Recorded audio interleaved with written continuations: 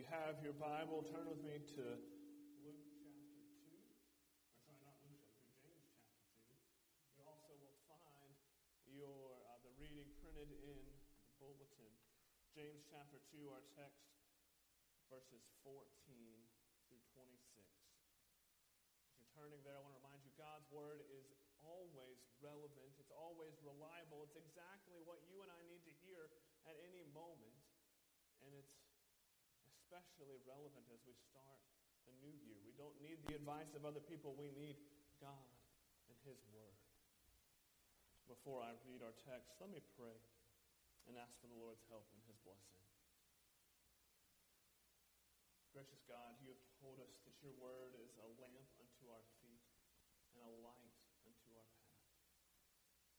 As we come to this text, Lord, we ask that you would help us realize that your Word is sweeter than honey,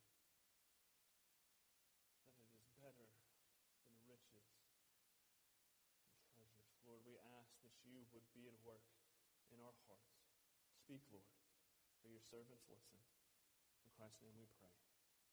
Amen. Hear now the reading of God's holy word, James chapter 2, starting in verse 14. What good is it, my brothers, if someone says he has faith but does not have works? Can that faith save him? If a brother or sister is poorly clothed and lacking in daily food, and one of you says to them, go in peace, be warmed and filled, without giving them the things needed for the body, what good is that? So also faith by itself, if it does not have works, is dead. But someone will say, you have faith and I have works. Show me your faith apart from works, and I will show you my faith by my works. You believe that God is one. You do well. Even the demons believe and shudder. Do you want to be shown, you foolish person, that faith apart from works is useless? Was not Abraham our father justified by works when he offered up his son Isaac on the altar?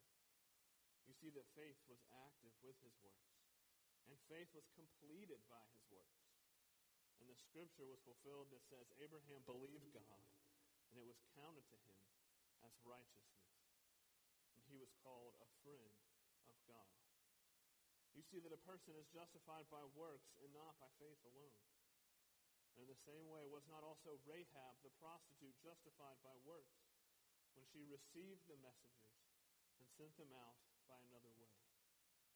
For as the body apart from the Spirit is dead, so also faith apart from works is dead. The grass withers and the flowers fade, but the word of our God remains forever. Things aren't always as they appear.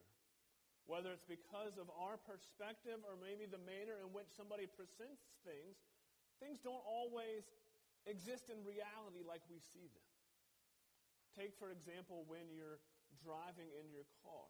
Did you realize that the stoplight, that yellow thing with the 3 lights that hangs up, is over 4 feet tall? Yet being 18 feet up off the ground, it seems like it maybe is only 2 feet or 3 feet tall. It's much bigger than we think it is. Or what about those white dashed lines on the highway?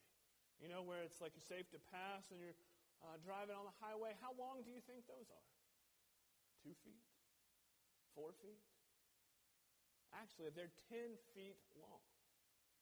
But traveling at 55 miles per hour or faster makes them seem like they're really short because we pass them very, very quickly.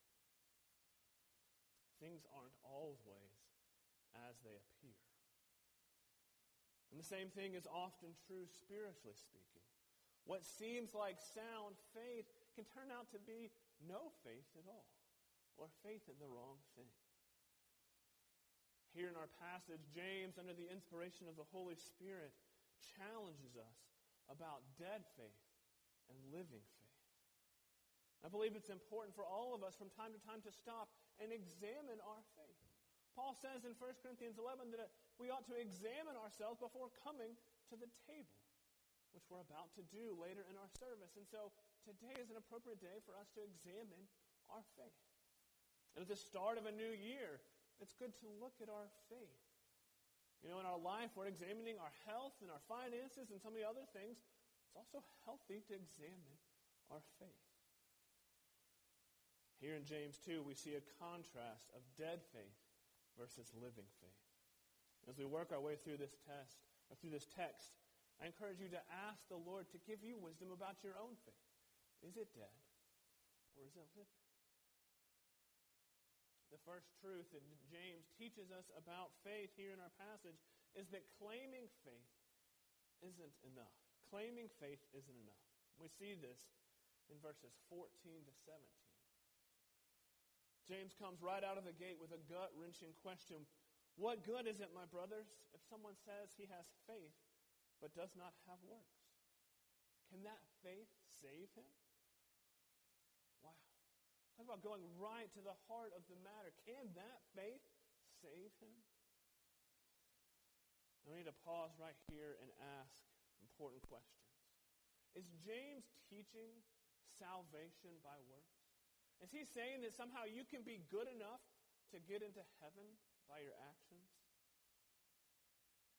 He says things later in our text like we are justified by works and not by faith alone. Doesn't this undermine key doctrines that we believe in the Reformed faith, like sola gratia, sola fide, and sola Christus, that we're saved by grace alone, through faith alone, in Christ alone? Moreover, doesn't this put him at odds with the Apostle Paul, who talks about the idea that we're saved by faith?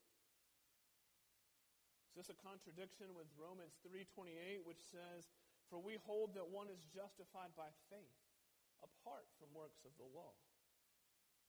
Or Galatians 2:16, which says, "Yet we know that a person is not justified by works of the law, but through faith in Jesus Christ." How do we handle this? It seems like there's a direct contradiction. It seems like James is teaching that if you're good enough, God will save you. Well, we could spend our whole sermon just on this idea. A couple points need to be mentioned. First, we need to keep in mind James' overarching idea in this text, that he's contrasting dead faith versus living faith. He's trying to help people know whether or not their faith is genuine. He isn't comparing and contrasting two ways of being saved, faith on the one hand and works on the other. Rather, he's looking at dead faith versus living faith.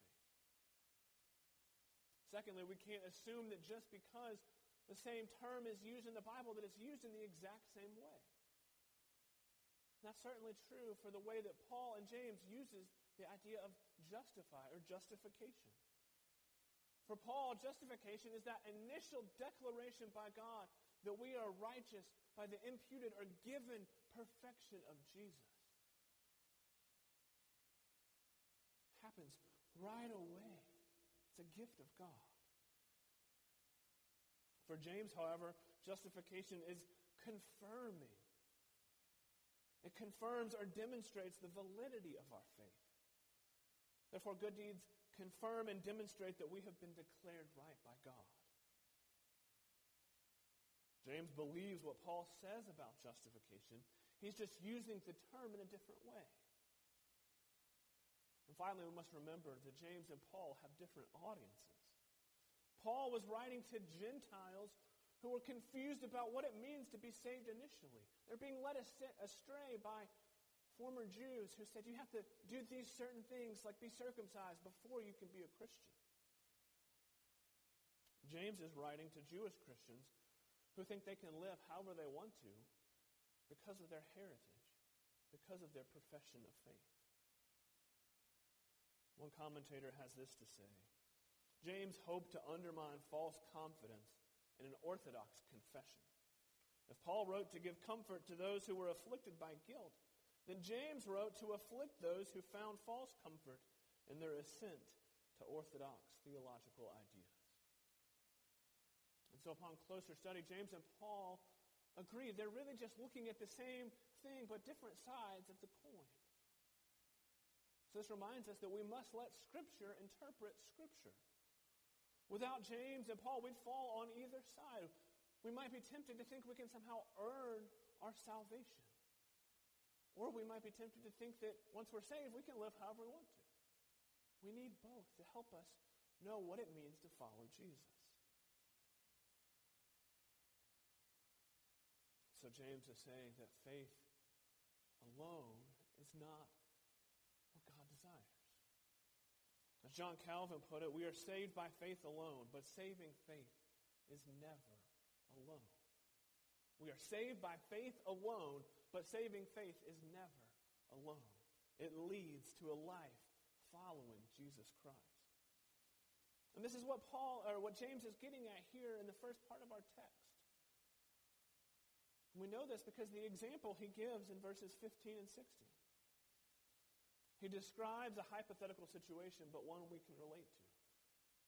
He says that someone comes in and is poorly clothed and lacking in daily food.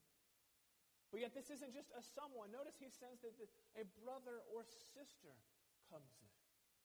That means this is a fellow believer in Jesus Christ, and they're lacking in enough clothes to keep them warm and enough food to be healthy. And James says if we respond by saying, "Go in peace, be warmed and filled," without giving them the things needed for the body, what good is that? The statement, "Go in peace," was a common salutation. It was like saying, "God be with you." It's nice, but it doesn't help the need of the person.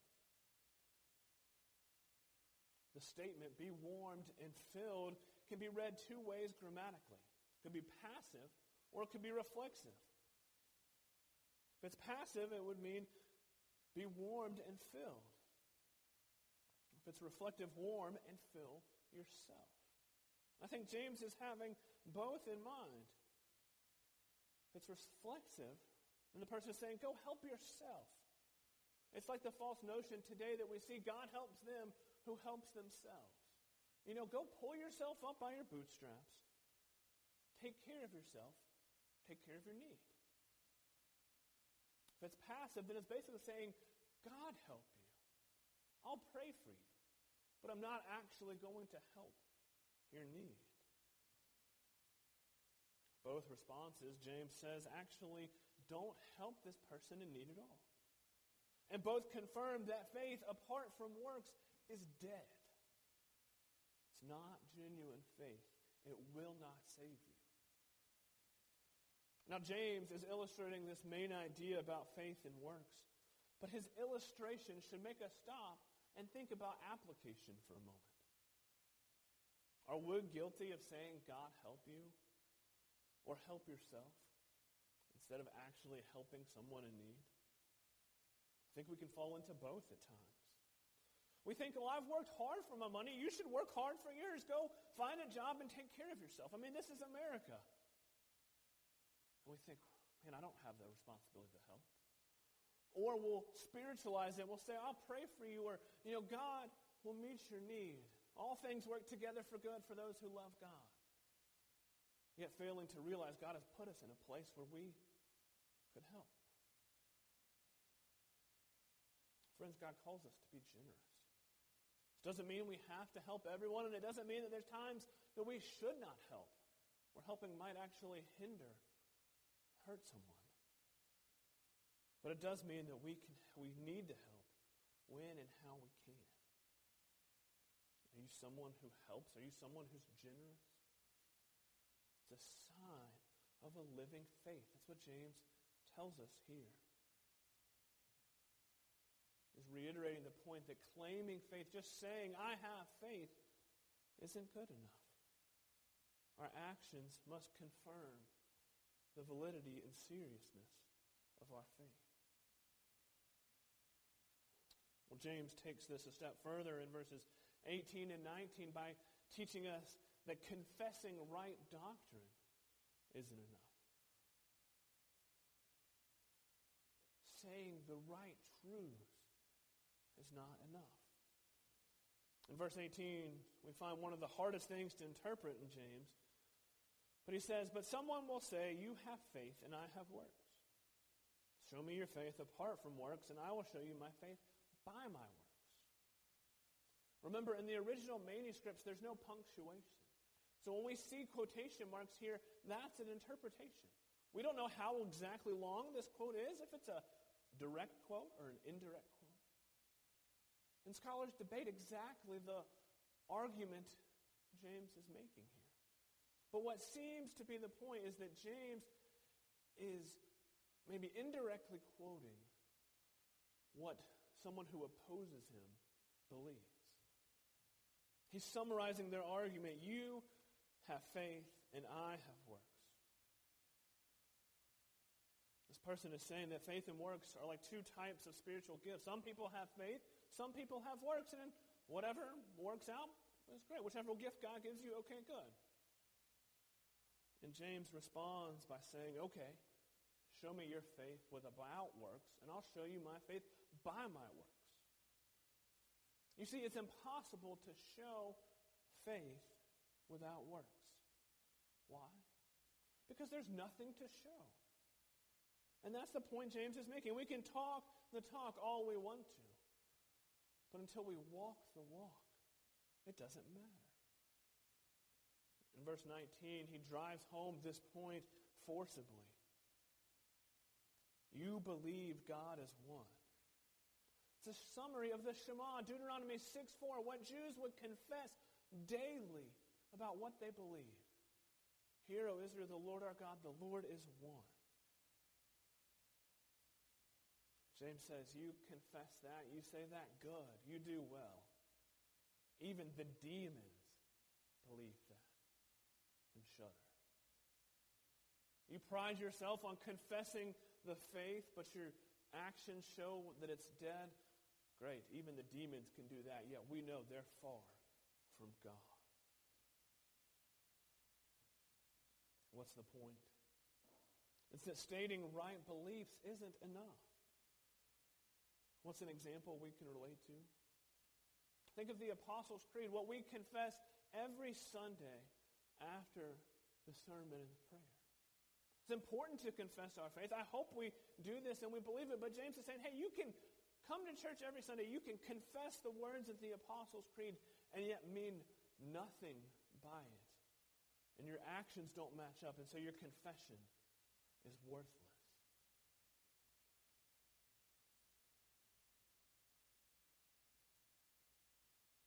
Truly believing is different from giving lip service to what we say. The danger for you and me is that most of us probably know the right answers. Kids, you've grown up in the church. You can probably give as good a definition of anybody about what it means to be a Christian. That Jesus died on the cross. That Christmas is Jesus' birthday. Yet saying those things in and of themselves mean nothing. We must believe him, must translate into love that overflows into actions. You and I can confess the truth, but still be far from Jesus. This reminds us that proximity to the things of God doesn't automatically translate into salvation, into true, genuine faith. You and I can come to church. We can grow up in a Christian home. We can memorize the shorter catechism. We can do all these things and yet still have a dead faith. Just look at Judas Iscariot. He was one of the 12, very close to Jesus, heard all of Jesus' teaching, was even the one who kept the money for the disciples. He was a deacon before there were deacons. Yet his heart was far from God. It was evidenced by him betraying Jesus. His actions did not match his confession.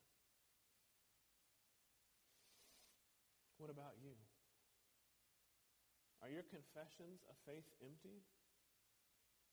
Do they mean nothing because you're not living as Jesus calls you to live? I'm not talking about knowing that you have room to grow. We all have room to grow.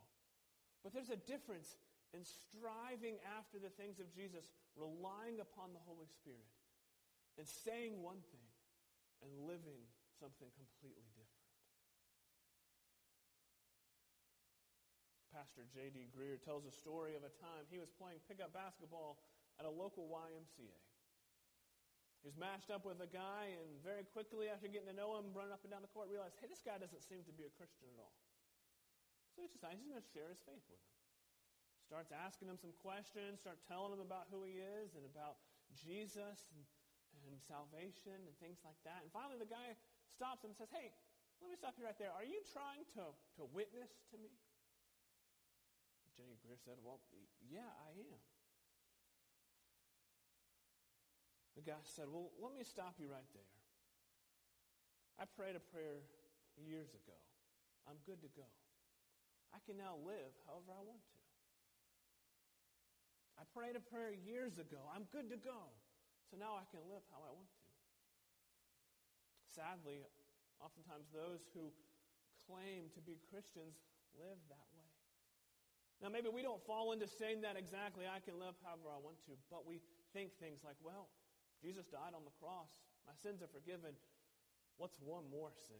If it's already forgiven, I guess it's okay. I'll just do it this one time and then I'll try harder.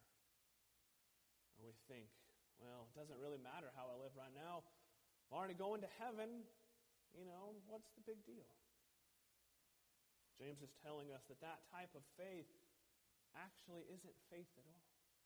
Just because you can say the right things doesn't mean your heart loves Jesus and it's translating into actions that honor God. It's worthless, according to James. It's a dead faith, and it cannot save. James closes our passage in verses 20 through 26 with several examples of faith connected to works. Not that faith plus works leads to salvation, but faith leads to salvation that shows itself through good works. In verse 20, he asks, do you want to be shown, you foolish person, that faith apart from works is useless?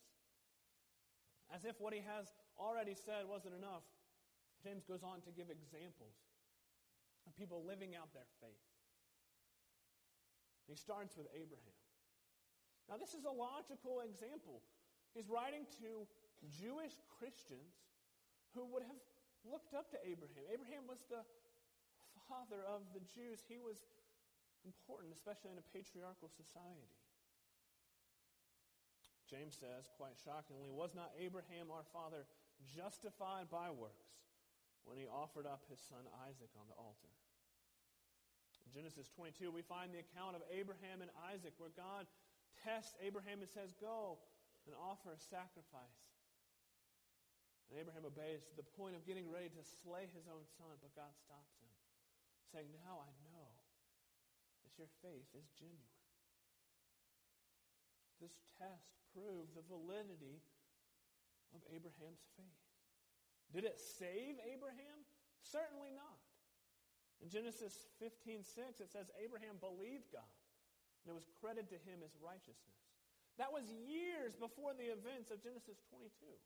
He was saved by faith, yet his faith was demonstrated when he was put to the test in Genesis 22. James quotes Genesis 15:6 and verse 23. But he's showing us that the big idea is that Abraham's faith resulted in actions. His actions confirmed that he had faith. Verse 22, James says, you see that faith was active along with his works, and faith was completed by his works. This doesn't mean that somehow Abraham's actions added to his faith, or that somehow the faith in Jesus was not enough. Rather, saying that his works confirmed what God had given him. It gave proof that it was genuine. Think about it like athletes and their contracts. For example, back in 2018, just a couple years ago, LeBron James signed a 4-year, $153 million contract with the Lakers. Now, set aside for a moment whether or not you think athletes are worth that much money. But think about the fact that this past year, with LeBron James and several other key players, the Lakers won the NBA championship. And so for a lot of people and the owners of the team, the fact that they won the championship confirmed the validity of signing LeBron James and paying him that much money. Now, that wasn't before they signed him or even right when they signed him. They didn't know for sure that they'd win the championship, but once they did, it said, yes, okay, this was a good decision. And in a similar way, here in our passage, James is teaching us that good works confirm the legitimacy of our faith. They don't save us, but they show that we have true faith in God. Perhaps you're here this morning and you lack assurance of salvation. You're wondering, am I really saved? Does God love me? Am I going to go to heaven if I were to die? One of the ways we find assurance is by looking at our actions.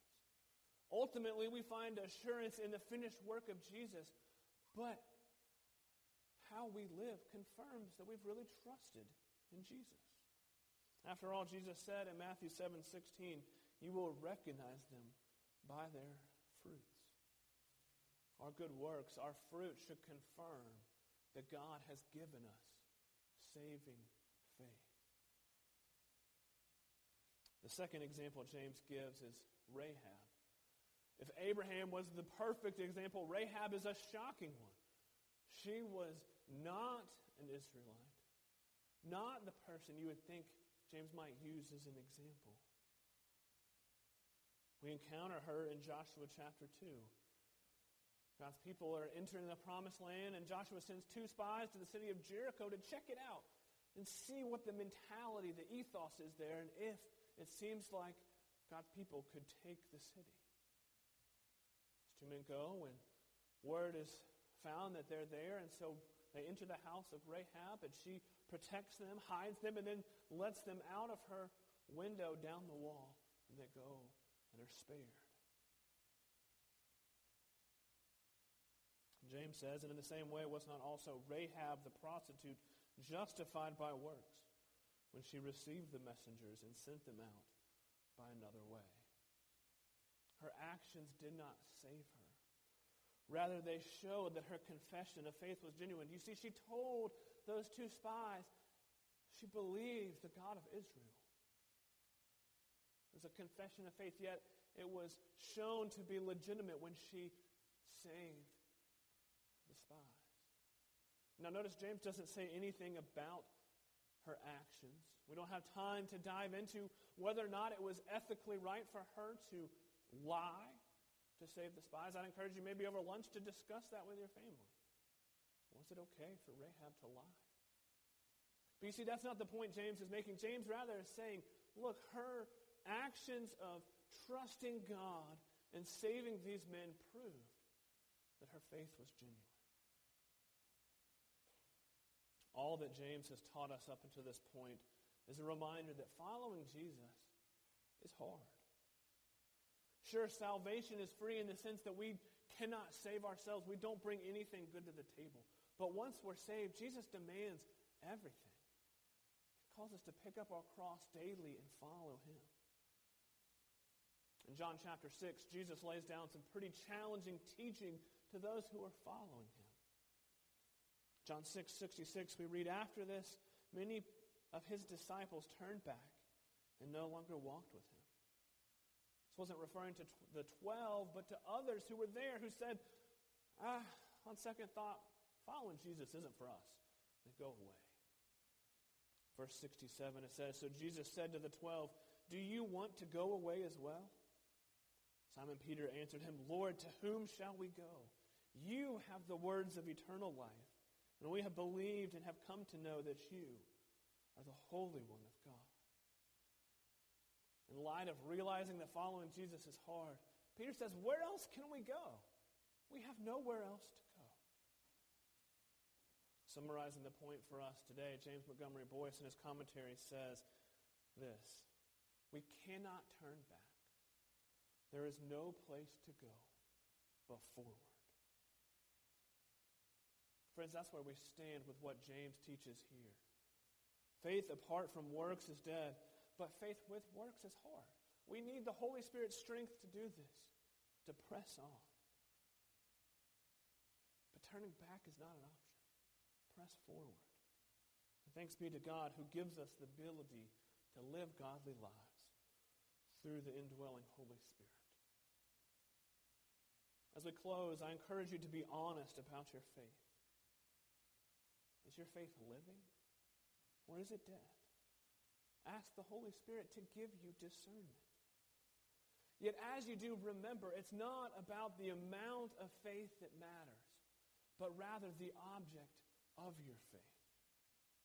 Jesus says in Matthew 17:20 that faith the size of a mustard seed can move mountains. We need faith in Jesus that leads to God-glorifying actions. So we start a new year. We don't need the hope that 2021 will be better than 2020. I sure hope it will be, but it's possible that it won't be. It could be worse. What you and I need is Jesus Christ, who is the same yesterday, today, and forever. And that's what this table that we're about to come to is all about. The table, we're reminded of the sacrificial death of Jesus, and we're nourished, strengthened in our faith to live as God calls us to live. If your faith is living, you will be about the things of God. You will serve Him and obey Him. May God give us living faith, and may it be clear in our actions.